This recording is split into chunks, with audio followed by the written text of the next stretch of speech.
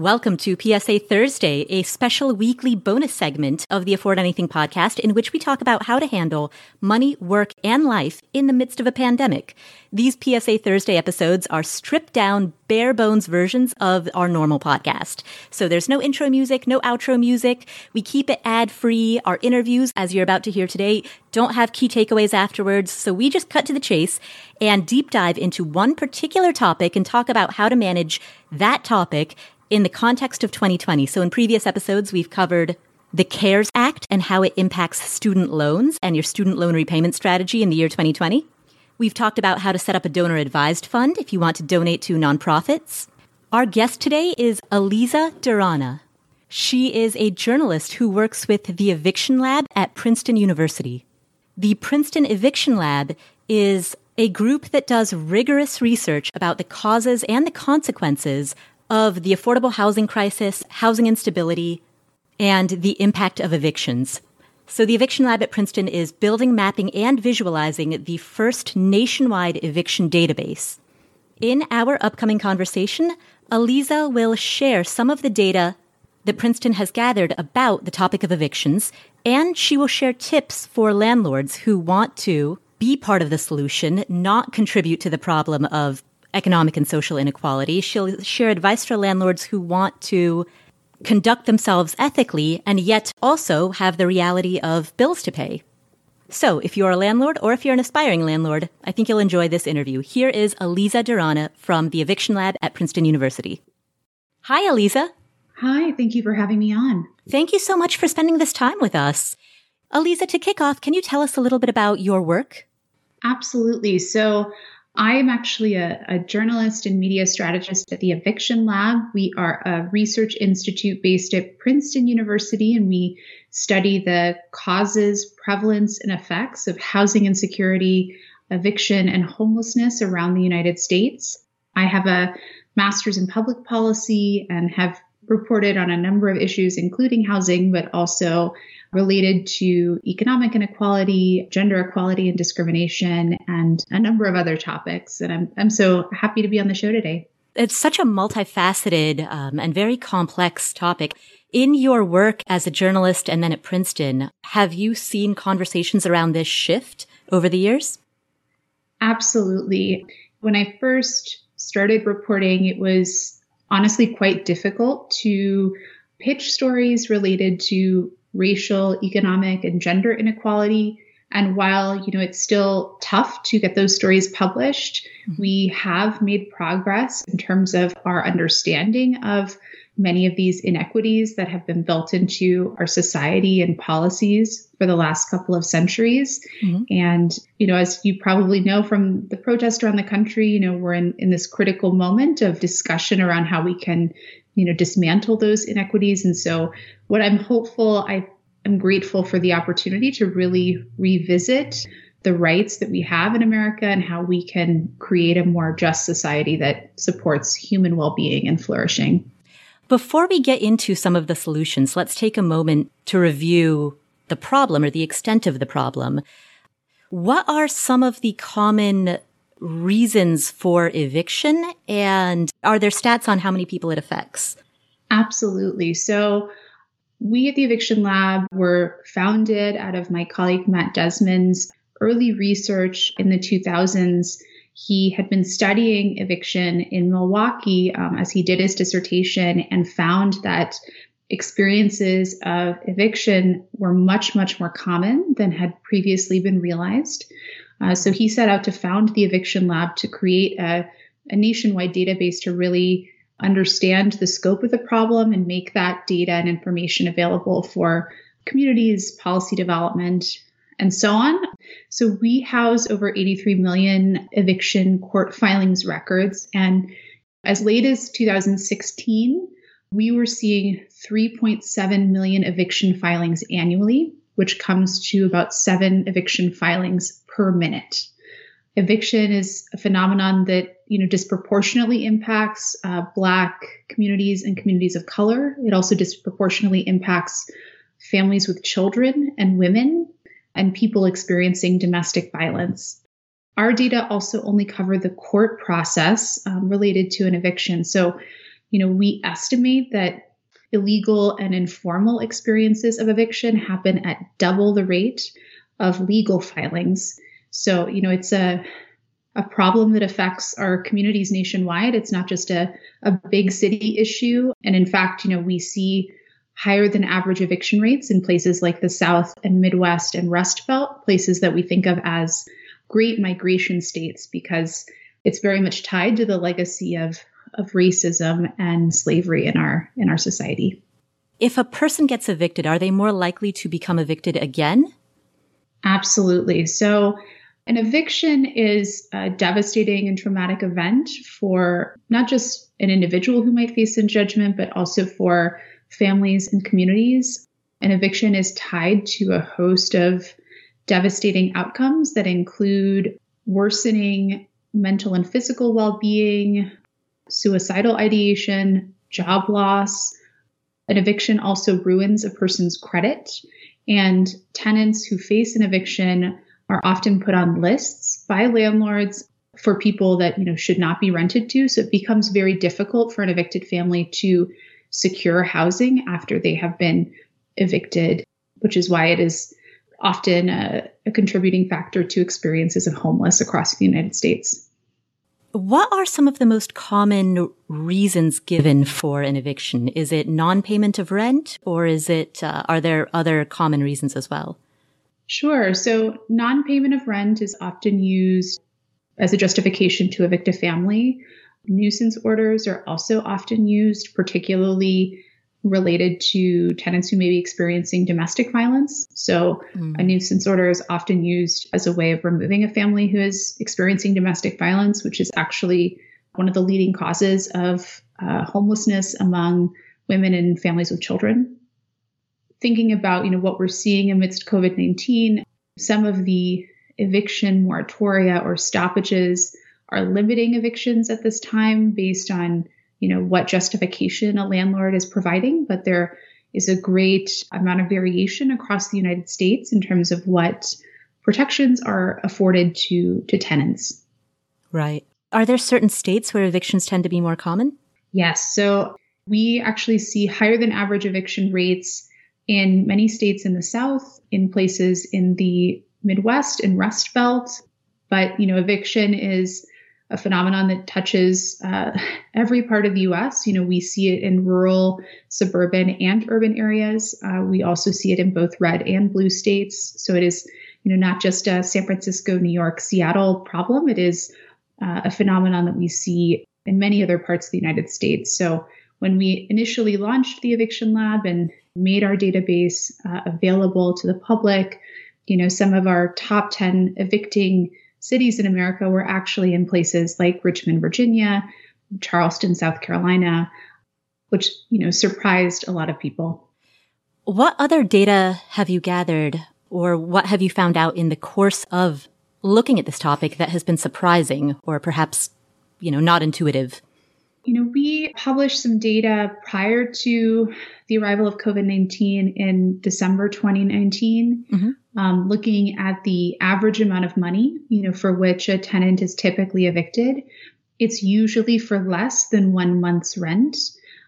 We often get a lot of questions about, how much money is a tenant evicted for? Are they accruing, massive amounts of debt? And the answer is no. It's usually a very small amount of money.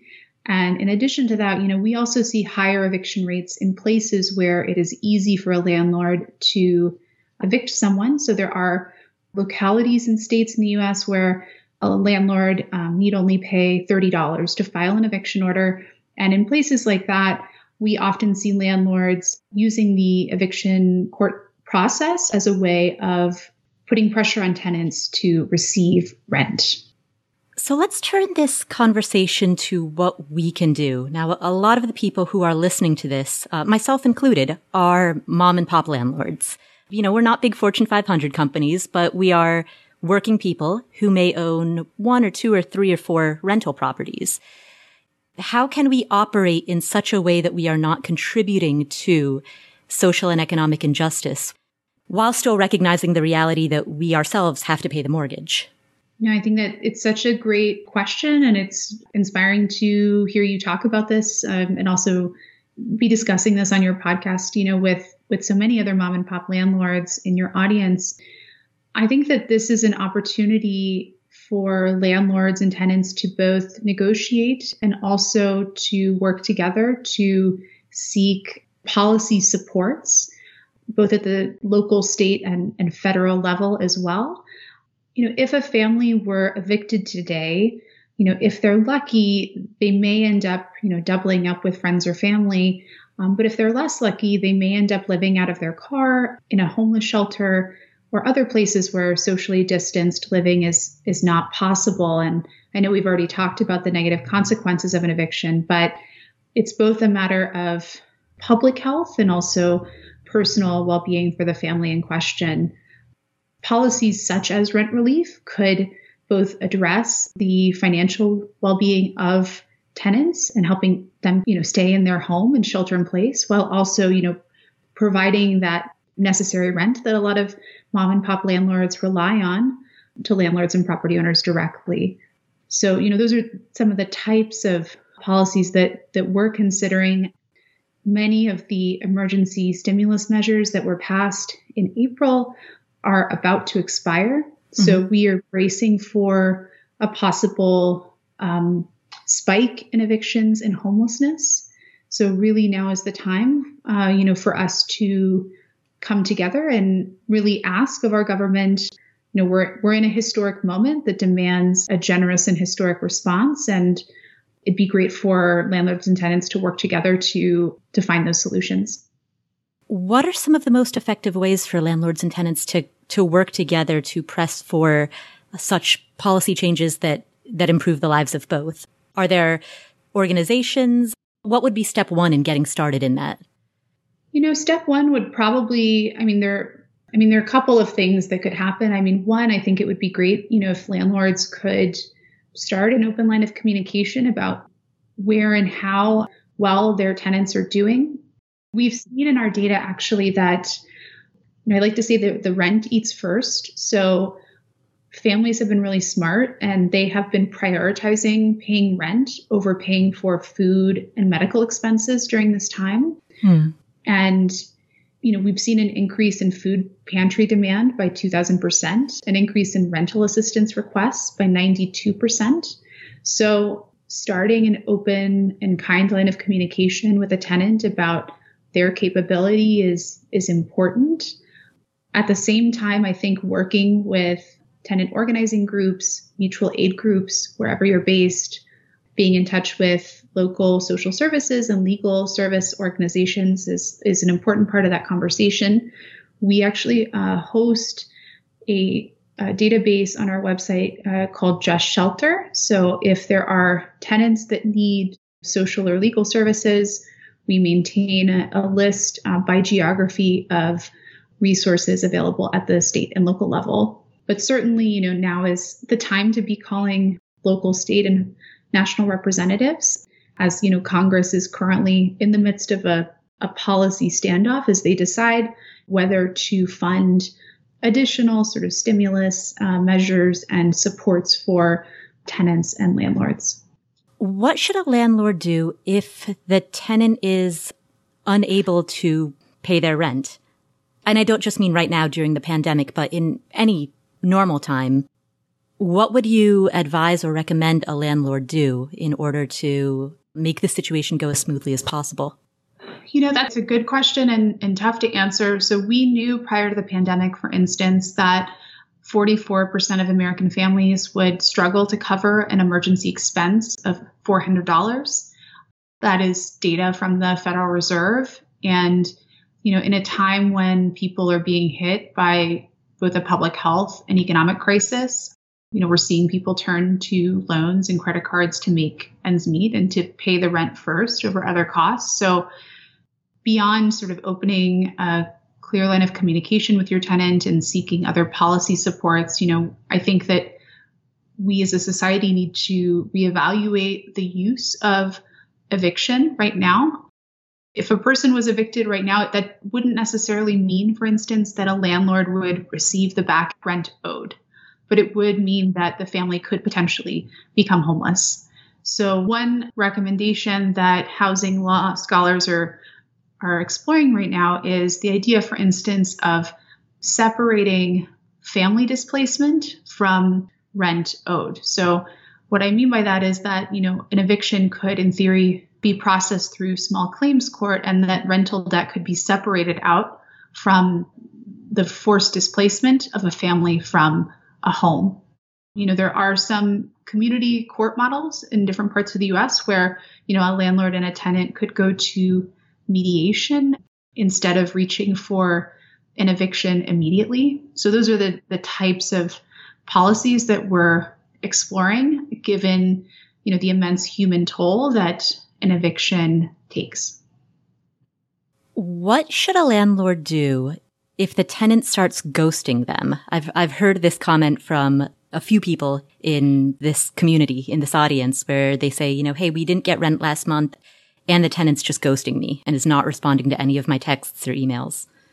I think that right now, being generous and kind in any communication moving forward is sort of an important part of that process. It may be that you're not receiving a response from a tenant because they are trying to cobble together rent or trying to procure food or other basic necessities for their family and very fearfully awaiting whether they will face an eviction judgment. So I think that persistent and kind communication can sort of help address some of the tension between landlords and tenants and create, an opening for a conversation around when and how rent could possibly be repaid. With that being said, many people have lost their jobs through no fault of their own. It might be that some of your listeners have also experienced that personally or have someone in their family who's experienced a job or income loss. I know that my brother has and many of my friends have. And, given that the economy has not rebounded, the scope of the current economic crisis is probably best compared to the Great Depression. Those jobs have not yet come back. So it might also be that your tenant is looking for work really frantically because they would like to repay that rent, but it's hard to repay rent if there aren't jobs available to help fund that rental payment, which is why, the importance of, landlords joining in the call for stimulus measures is so important because it could potentially both alleviate the stress that tenants are under, but also that landlords are under. How should a landlord handle non-financial concerns that could lead to an eviction, such as an undisclosed dog or dogs on the property, or such as noise violations? What is the ethical approach to handling such things? Right now, it's of critical importance to help keep people housed. At the same time, we have repeatedly seen, throughout our communities that when the police are called or involved, or, when the eviction process is involved in disputes between tenants and landlords, it can often result in devastating consequences for tenants or the communities in question, given the history of state violence, particularly against communities of color who are most disproportionately impacted by eviction. The reason that I say that is that often lease violations, nuisance orders are used by landlords who are much less generous than yourself or that of your audience to evict tenants in our most marginalized communities. So one example of this is noise complaints are used as a way to often evict families experiencing domestic violence, which often results in family homelessness for usually women and children in question, but not exclusively. So as landlords seek to address some of these challenges with their tenants, a clear and kind open communication line directly with the tenant is probably the best first recourse. Eviction or reaching for other more drastic measures should really be something that is reserved for emergencies or, threats to personal or public health. If things are not working out with a tenant, is it better for a landlord to suggest that the landlord and tenant agree to terminate the lease? I mean, I would imagine that would still create upheaval in the tenant's life insofar as they would need to move out, but would that be preferable to eviction? What are your thoughts on that? Right now, eviction should be a policy of last resort. Mm-hmm. It should be something that is reserved truly for emergencies or more extreme cases and not used with, the frequency with which we are seeing in our society to date. Without knowing what the reasons might be behind a landlord's desire to terminate a lease, terminating a lease does not have the same consequences that an eviction does. Terminating a lease does not cause job loss, ruin credit. It does not result in a tenant being barred from other types of housing in the future. So in the grand scheme of things, terminating a lease certainly has less devastating consequences than an eviction. That being said, we're currently in a market in which people need a place to safely and securely shelter in place. So I would encourage your listeners to think about why and how they would want to terminate a lease before reaching for that or for an eviction as a way of addressing any conflicts that they might have with a tenant. To what extent should landlords be thinking about the amount of money that they themselves should save, the cash buffer, the cushion that they should have so that they have the capacity to be able to accommodate tenants if a tenant suffers from a job loss as a result of a pandemic? Oh, that's a great and tough question. I am not a personal finance expert, but my assumption would be that in the same way that, many families often have an emergency, savings account to weather job loss or other economic stress that they might go under, certainly it might be helpful for landlords to put something similar into practice to account for something like a pandemic, which none of us, had anticipated at all. So, I sympathize with landlords who may be going under financial stress of their own. We do actually have data, though, on rental profits in housing. And, I wish that, more landlords were like you or your listeners, but we know that the rental profits in low-income housing are actually greatest because in low-income housing, there is a greater likelihood that the mortgage has been paid off. So even though a landlord still has to cover, necessary repairs, property taxes, and other expenses, they are less likely to have an imminent mortgage payment. So, as we think about who is most at risk for an eviction and possibly homelessness, and also the financial needs of a landlord, that should certainly be a part of conversations that we're having. And the only other thing that I want to add to that is I really appreciate that your interest and the interest of your listeners in this topic. And we do also see in our data that mom and pop landlords are relatively less likely to evict a tenant than large property owners. So, that is also, reflected in our data, but we're still trying to address a housing crisis that is bigger than any one landlord or tenant. How much do mom and pop landlords make up the landscape of landlords? How big of a slice of the pie are we? I don't actually think I can answer that yet. We have some data on that, but it's not yet publicly available. And okay. While Fannie Mae and Freddie Mac have put out some estimates as to the percentage of the market that is controlled by small versus larger property owners, we're in the process of researching that further.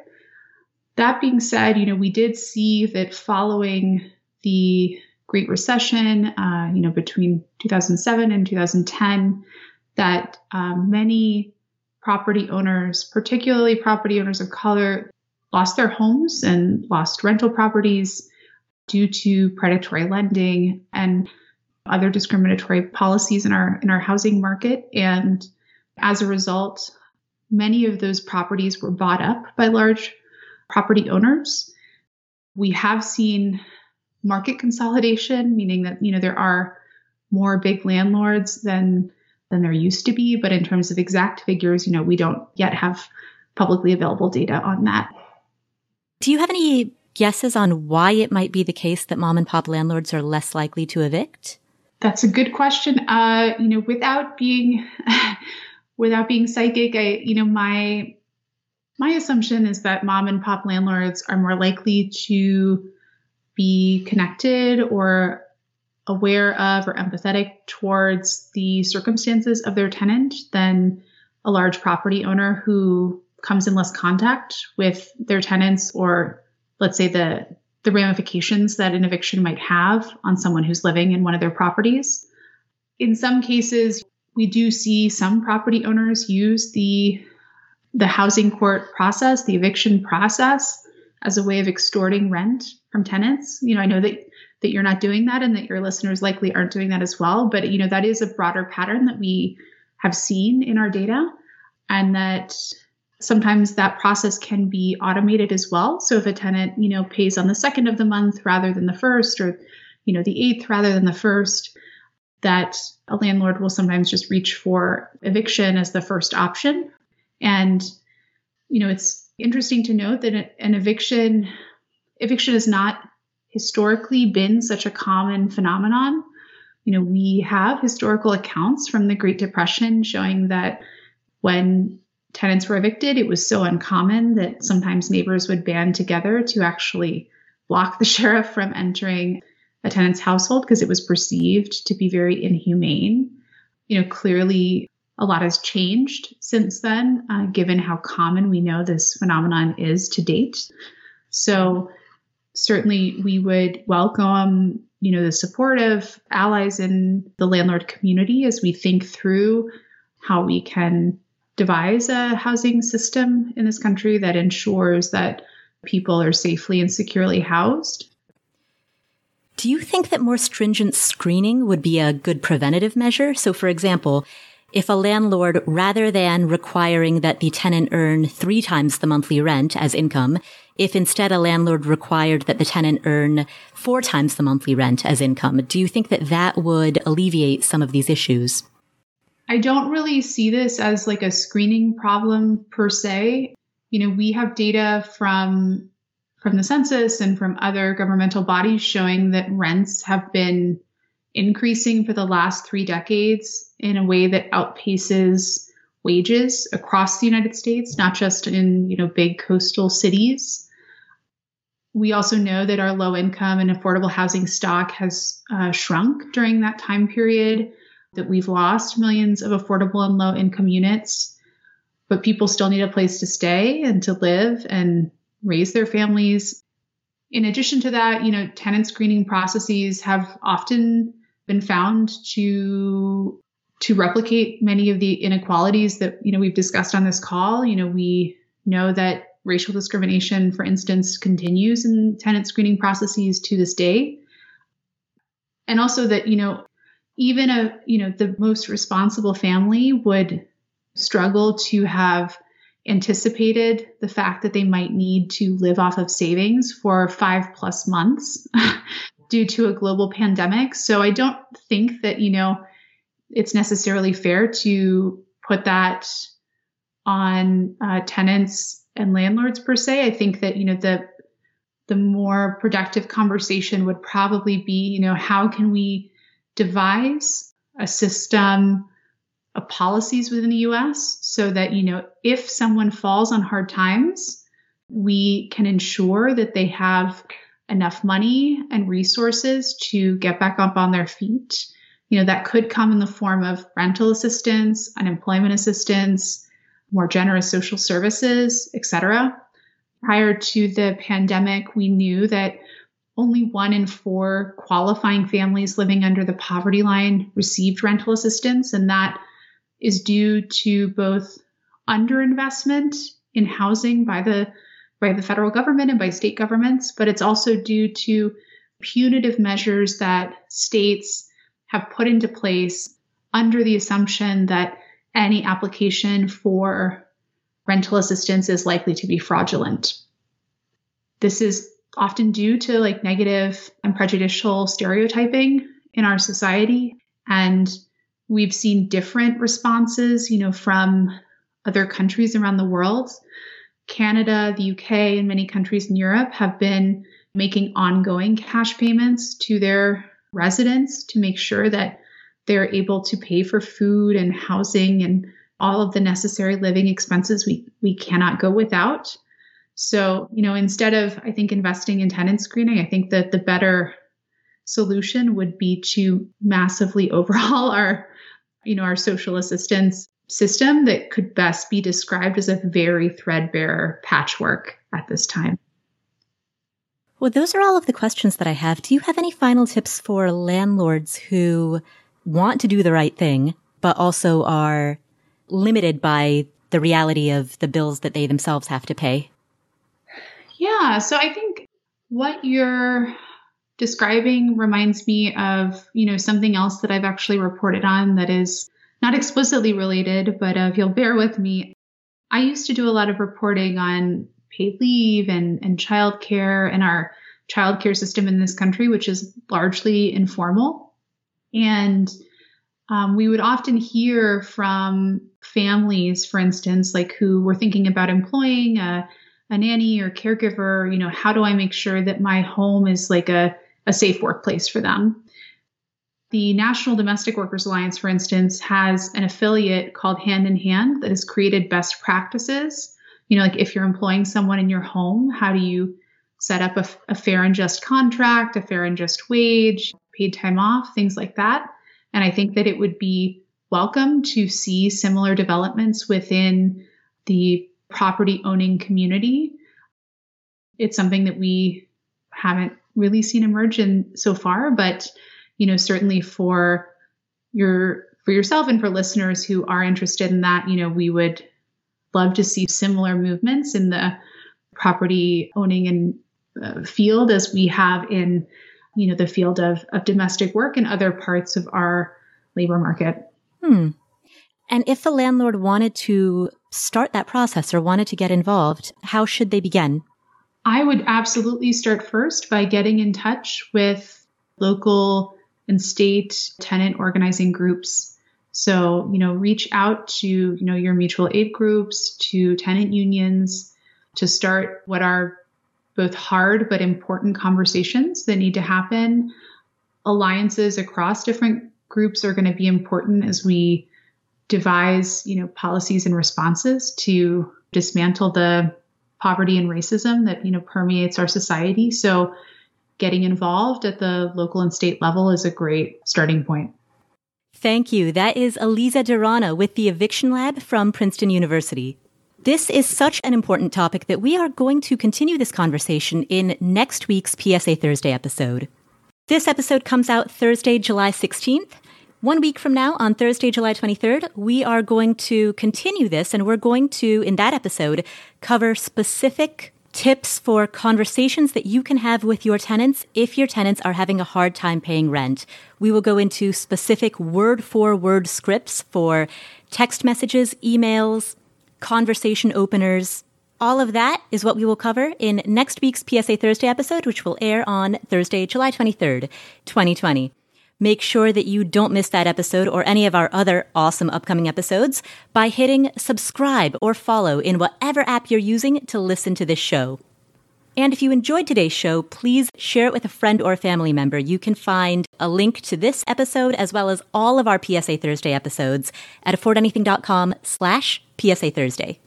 If you want a record of the show notes delivered hot and fresh to your inbox so that you have a record of what we talk about, not just on the PSA Thursday episodes, but in all of our podcast episodes, if you want a record of some of our guests and what they've discussed, topics, tips, strategies, resources, you can get all of that delivered to your inbox for free by signing up at affordanything.com/show notes. That's affordanything.com/show notes. Thank you so much for tuning in. My name is Paula Pant. This is the Afford Anything podcast, and I will catch you in the next episode.